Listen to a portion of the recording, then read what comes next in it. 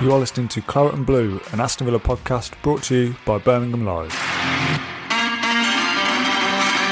Hello, welcome back to the Claret and Blue podcast. My name is Dan Rowenson, and it won't be an Aston Villa versus Everton match preview without me mentioning that this is the most played fixture in English football. So let's get that out of the way first of all. Everton are unbeaten in all competitions so far this season, whilst Aston Villa are yet to lose at Villa Park. Today I'm joined by Patrick Rowe and David Hughes. So gents, how are we? I'm good, thank you. I'll be better if we win on Saturday though. Yeah, and David, you surely won't want to hear that. How are you, mate? You all right? Thanks for coming on. Yeah, I'll be the opposite if Villa win on Saturday. But yeah, no, I'm really good, thanks. And it's always good to come on these podcasts, Dan. I'm not just saying, I genuinely enjoy it. So cheers, mate. No, thanks very much for coming on. Let's get stuck into it then. We'll start from the Villa end. Dean Smith had his press conference this morning. And Pat, as we always say on these previews, we don't learn a massive amount from Dean Smith's press conferences, which is Villa's prerogative. They don't have to come out and give away everything. The main talking point, I guess, is the two Emmys from Argentina who don't report back to Villa until tomorrow morning due to the COVID restrictions and quarantining in Croatia. So we can probably afford Buendia not getting in there, seeing as we've got so many creative options up front. But Martinez is the big one, isn't it? Would you expect him to come straight back in and start? And if you were the boss, he turns up at 9 o'clock tomorrow. Does he play at 5:30 on the same day after not training with the squad all week? And do you stick with Steer? How would you assess that?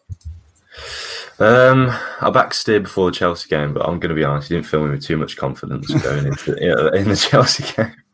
But I think they've been training over in Croatia, so I would be, as long as it's not like really late notice before the game on Saturday, I would be putting Martinez back in. But maybe you can afford to not play Buendia straight away. Maybe give him half an hour at the end of the game or something and play Traore and Bailey that have been around the team for the past few weeks.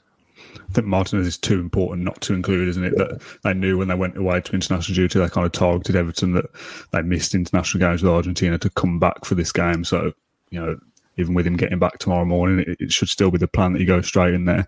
David, obviously, you are an Everton fan, but we'll ask your opinions kind of as a neutral as well. If this was an Everton situation, would your number one goalkeeper be coming straight back in, even if they only arrived back at training on match day?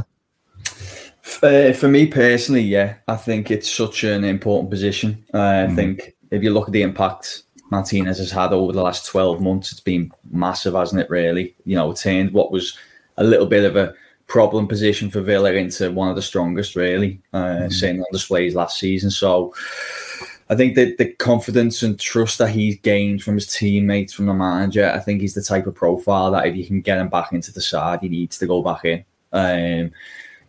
Especially given the position as well, goalkeeper. It's the intricacies in terms of like play and, what happens outfield isn't really as applicable. It's a little bit more straightforward as a role, isn't it? Being the goalkeeper, you've got to keep the ball out of your net. So yeah, I think if that was my decision, I'd be bringing him back in, irrespective of the circumstances. As always, later on in the show, we'll try and put a Villa 11 together. But as we were last week, Pat, we were kind of second-guessing everything. You actually predicted a 3 at the back formation last week against Chelsea, and I sat here and said, don't talk rubbish, and that's what we went with. So we'll come to you for your wisdom later. From the Everton's perspective, David, before we get stuck into the kind of meat and bones of what Everton are this season and what kind of style of player they've got, tell us a little bit about Rafa Benitez. So obviously Benitez come into a little bit of a hostile environment. I must say, I think there was definitely a portion of the fan base that didn't want him, for sure. But I do think it was maybe amplified a little bit by the media. I think there was plenty you could see some benefits of bringing him in. The obvious ones was he's a really good coach, really good tactician. I think if you look at Ancelotti, huge name, very successful manager, but I immediately had reservations. We talked about it on the one of the Analysing Everton shows that we do for the Liverpool Echo. At the time when he come in, there was a fear that had he worked on a project like Everton's before. If he had, it hadn't been for a very long time. I think he's a great man manager. Everybody talks about him being a fantastic man manager. I think when you have the very best players, that's all you need to be. You just need to manage the egos, create a good dressing room, and those players will go out and be the best. I never don't have that. Similar size club to Villa, good players, but not fantastic players across the board. And I think Everton would really benefit and are benefiting from having a better coach. And that's what Benitez is. He's a better coach of players. I think he's a little bit of a better tactician as well, if I'm being brutally honest. And I think he just gets more out of this group. And although we're very early days, don't want to make any sort of sweeping statements. I think you're seeing that from the start that Everton have made, that he's the type of player he's the type of coach who can just get an extra 10 or 20% out of this side. How do you assess Everton, Pat? Because David already has made a comparison between the two clubs. I think fans seemingly online anyway seem to have this bit of a soft spot for each other. That the comparisons in like the family feel of the clubs, the size of the clubs. Like I said at the start of this, it's the most played fixture, so we've both been around for a long time as well. How do you assess Everton? It feels to me like Rafa Benitez is a better fit for them than Ancelotti would have been. Yeah, it's a bit of an enigma to be honest. When I look at the stats surrounding Everton, so obviously they've got the results, but they've got the second least amount of possession in the league, and they've still managed to churn out these results. I think they're unbeaten in 4. Had a similar start last season. It is quite impressive how they've done it, to be honest. But obviously, without DCL in the team, it's going to be.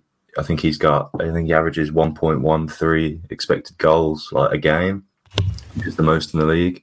So having that kind of threat up front and losing that is obviously going to impact them, and it could change the game on Saturday, to be honest. If you kind of look at the recruitment in the summer, it looked like Everton were going to basically play to his strengths, which is, obviously as you should be. But you've got a player who's fantastic in the air, one of the best really in that position across the Premier League. You brought in 2 solid wide men. Damari Gray started really well. Andros Townsend raised a lot of eyebrows, but to be fair to him, he looks really motivated to do a good job, and he's been doing it so far. So you've kind of recruited a little bit to get the best out of this player, and then suddenly he's not available for these first few fixtures. So it's a big blow because he is a striker that gets in really good positions. Pat was just touching on it there. His underlying numbers are always really good. They were across the course of last season. If anything, there was a little bit of criticism that his finishing couldn't quite match it at times. He was very on par with his XG numbers, and there's a hope that if he can kind of get that more clinical elite level edge, he can start outperforming them, but he's still young, that'll come. But he's a big miss. I think that obviously he wasn't available for Monday's game against Burnley though, and Everton managed to find a way to overcome Burnley, which I thought on paper was going to be a really tricky fixture because, again, it's just been mentioned, but so far Everton haven't really been a team dominating possession. They've been quite happy to sit in, look to break on the counter in transitions, and Burnley, obviously a team that just give you the ball and say, come break us down. So I knew that was going to be a tricky fixture, but Everton come away with a 3-1 win. So I think that there was some good confidence to be taken from that game, and going into this one as well without DCL. And of course, it's worth flagging that Rondon's in and around the squad now. They brought him in. He's not a bad option to maybe even come in from the start. Who knows? Yeah, I've actually done some notes for change, and I was going to touch on your transfer business, and I would put raised eyebrows, which is exactly what you just said there. So that's interesting. You'll start unbeaten in 4, beat Southampton, Brighton, Burnley, and drawn to Leeds. So you've not played any of the elite boys yet. No. Obviously, I'm not saying that Villa are one of those. In a way, it's a kind start, but some difficult games in there, and Everton have done well. Is Villa the toughest game you've had so far this season? I feel like this is a game that is a bit of a measure of where both sides are at this season. Yeah, look, it's definitely up there. I haven't looked okay going forward. I think touched on it there, but maybe only City, Liverpool have had more shots on target. But the fixtures have been okay. They have been fairly kind, as you put it.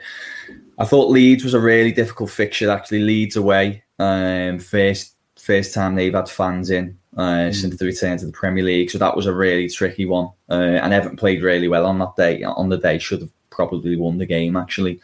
Brighton, I thought Brighton was a really good win away at the Amex because again, Brighton a little bit underrated as a side. They're the team who do a lot of things right and maybe just don't always get on the right side of the results. So I think those two were good. Good results against decent sides, but yeah, Villa away is going to be probably the biggest test so far, and we'll kind of have an indication of where Everton are at because you got Villa and then I think Man United on the horizon, and maybe not the next game, the one after.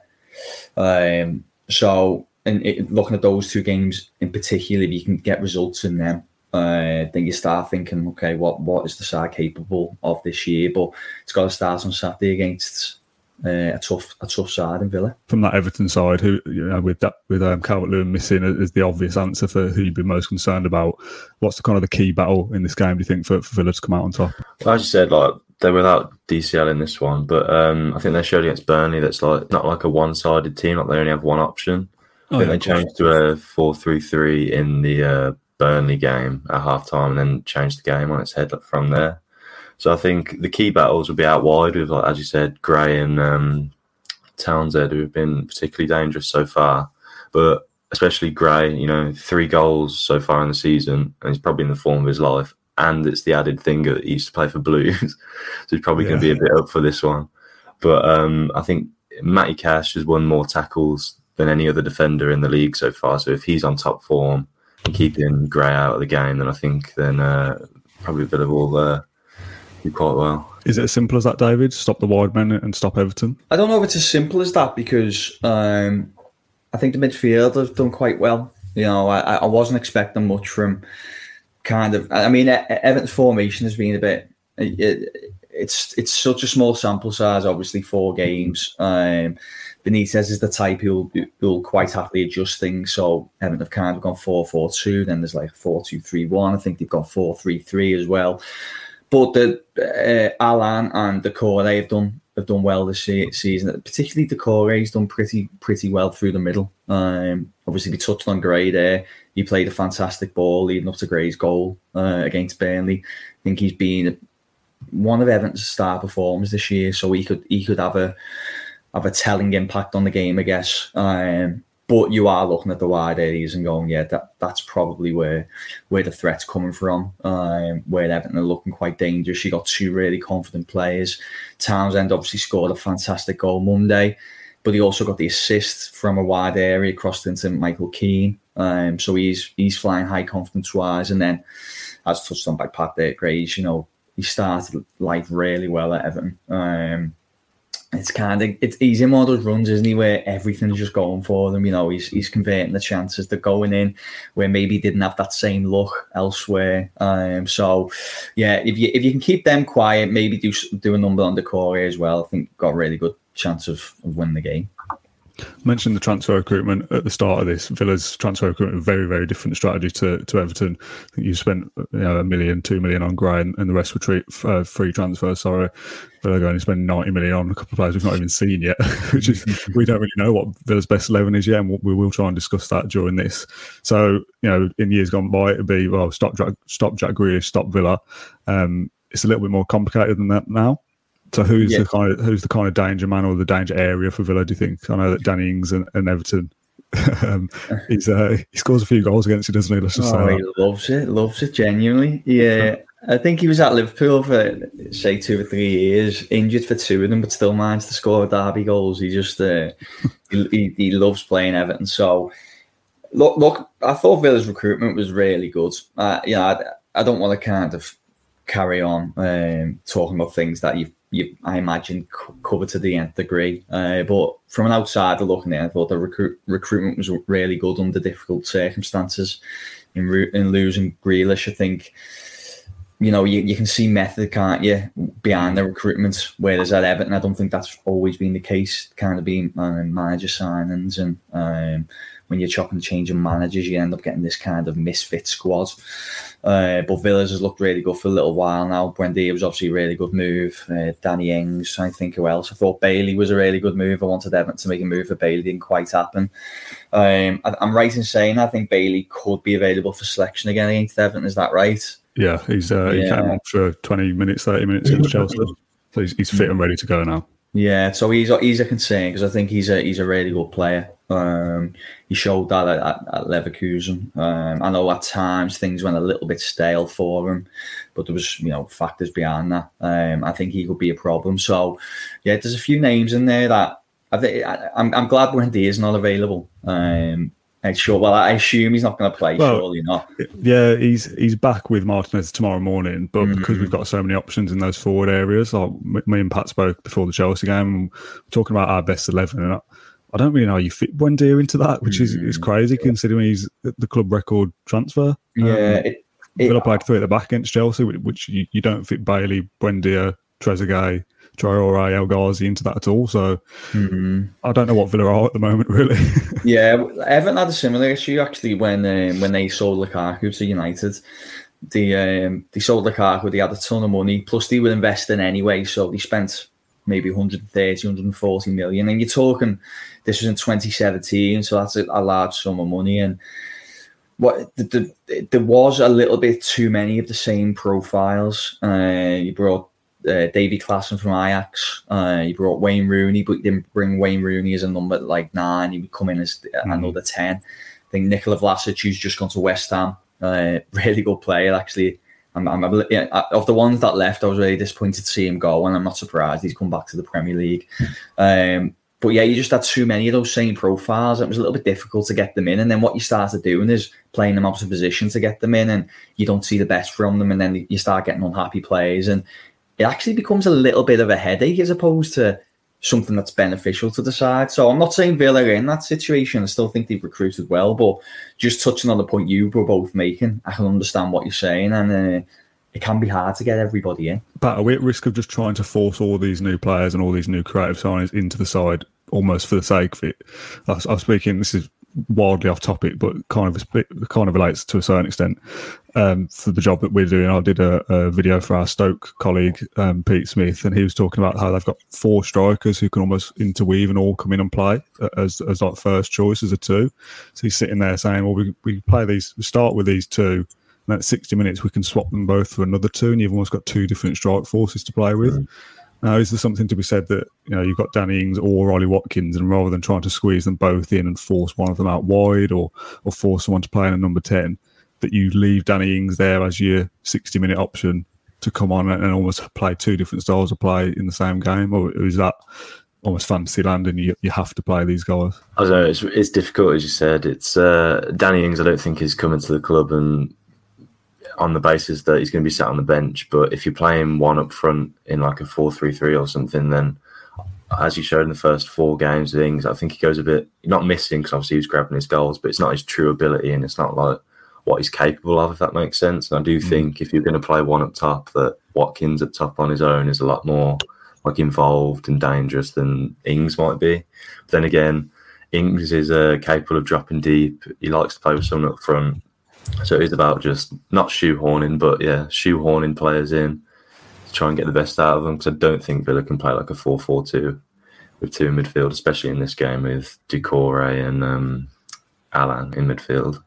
The thing, can I just add on that? The thing that stands out for me on that headache between those 2 is, I think you're right. I think in terms of what Watkins brings to the side, beyond the converting chances stuff, is probably a little bit more superior to Ings, but Ings is just an elite level finisher, isn't he? He's just proven it now that he's just, you could probably better describe him as maybe a moments player where he could drift through the game for a little while because he's quite dependent on other players around him, but he's the one who just seems to convert the chances on a more consistent, better basis. And that's a headache, isn't it? Because who do you go with there? Do you kind of go with the person who's maybe bringing a little bit more to the team over the course of a 90 minutes?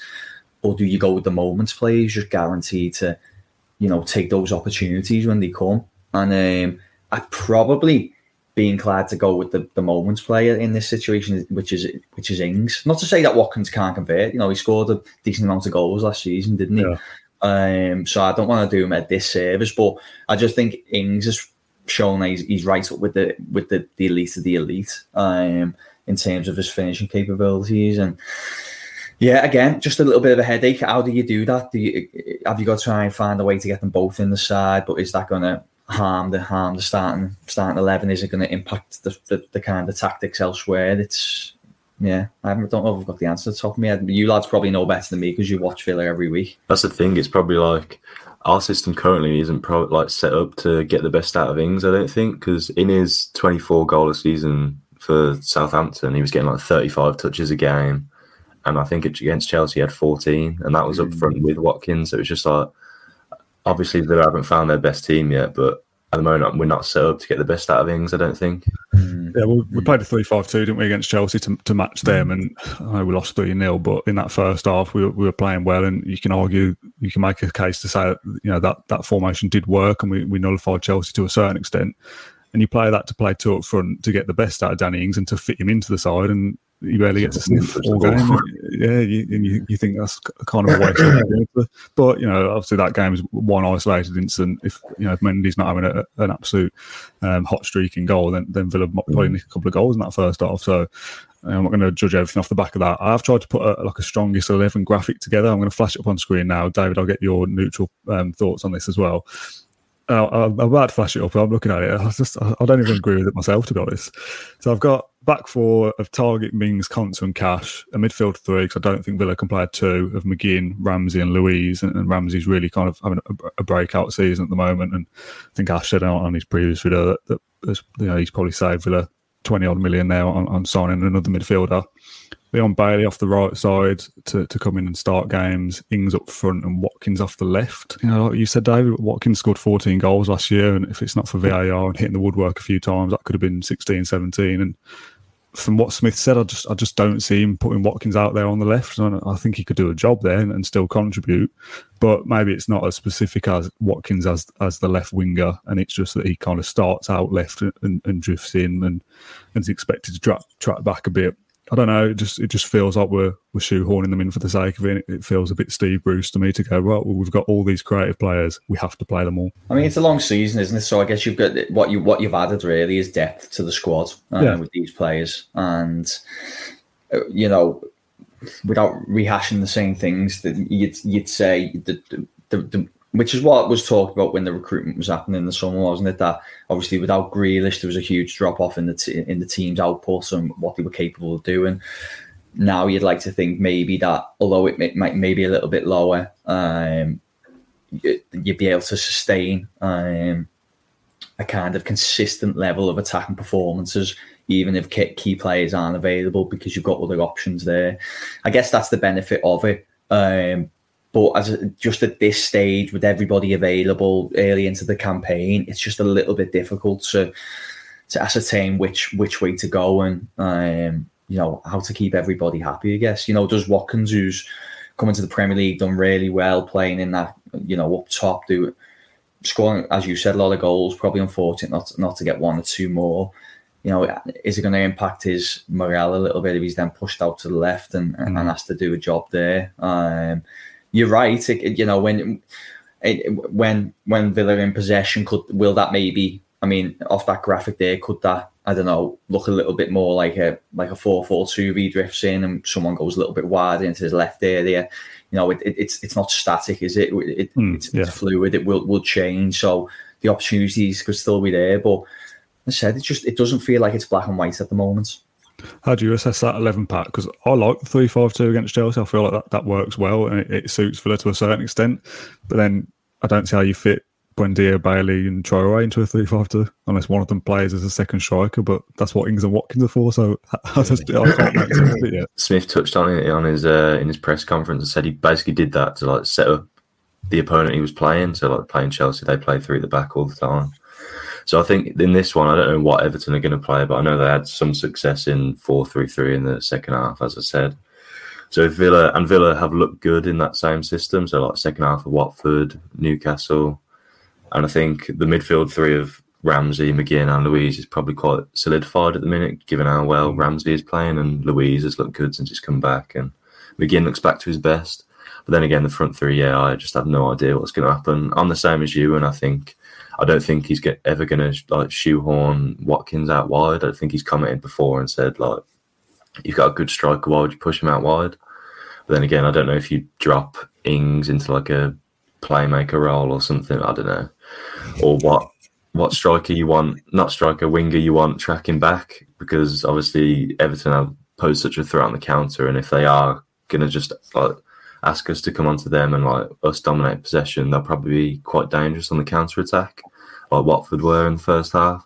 So you need a winger that's ideally going to track back and help Cash and Target as well. So if Buendia comes back in, it's probably because of that. Is that what we need to look out for, David? An Everton 4-3-3 side that are going to come to Villa Park and try and counter attack us? Yeah, I'd say so. I'd be very surprised if Everton went to Villa Park to try and dominate possession. I don't. Hence why I was a little bit nervous about the Burnley game, because we haven't really seen much of that. And whilst I think to brand Benitez negative is an unfair statement. I definitely think he wants a side to be solid first and foremost, and then maybe build from there. Going into maybe a little bit extreme to say the Lions then, but we're still in that stage where fans are just getting back into the grounds, aren't they? So I imagine Villa Park's going to be bouncing. It feels like a really exciting game as well, between two kind of fairly even sides. So I expect it to be something that Villa fans will be right up for. For that reason, I expect Everton not to really try and be the more dominating side.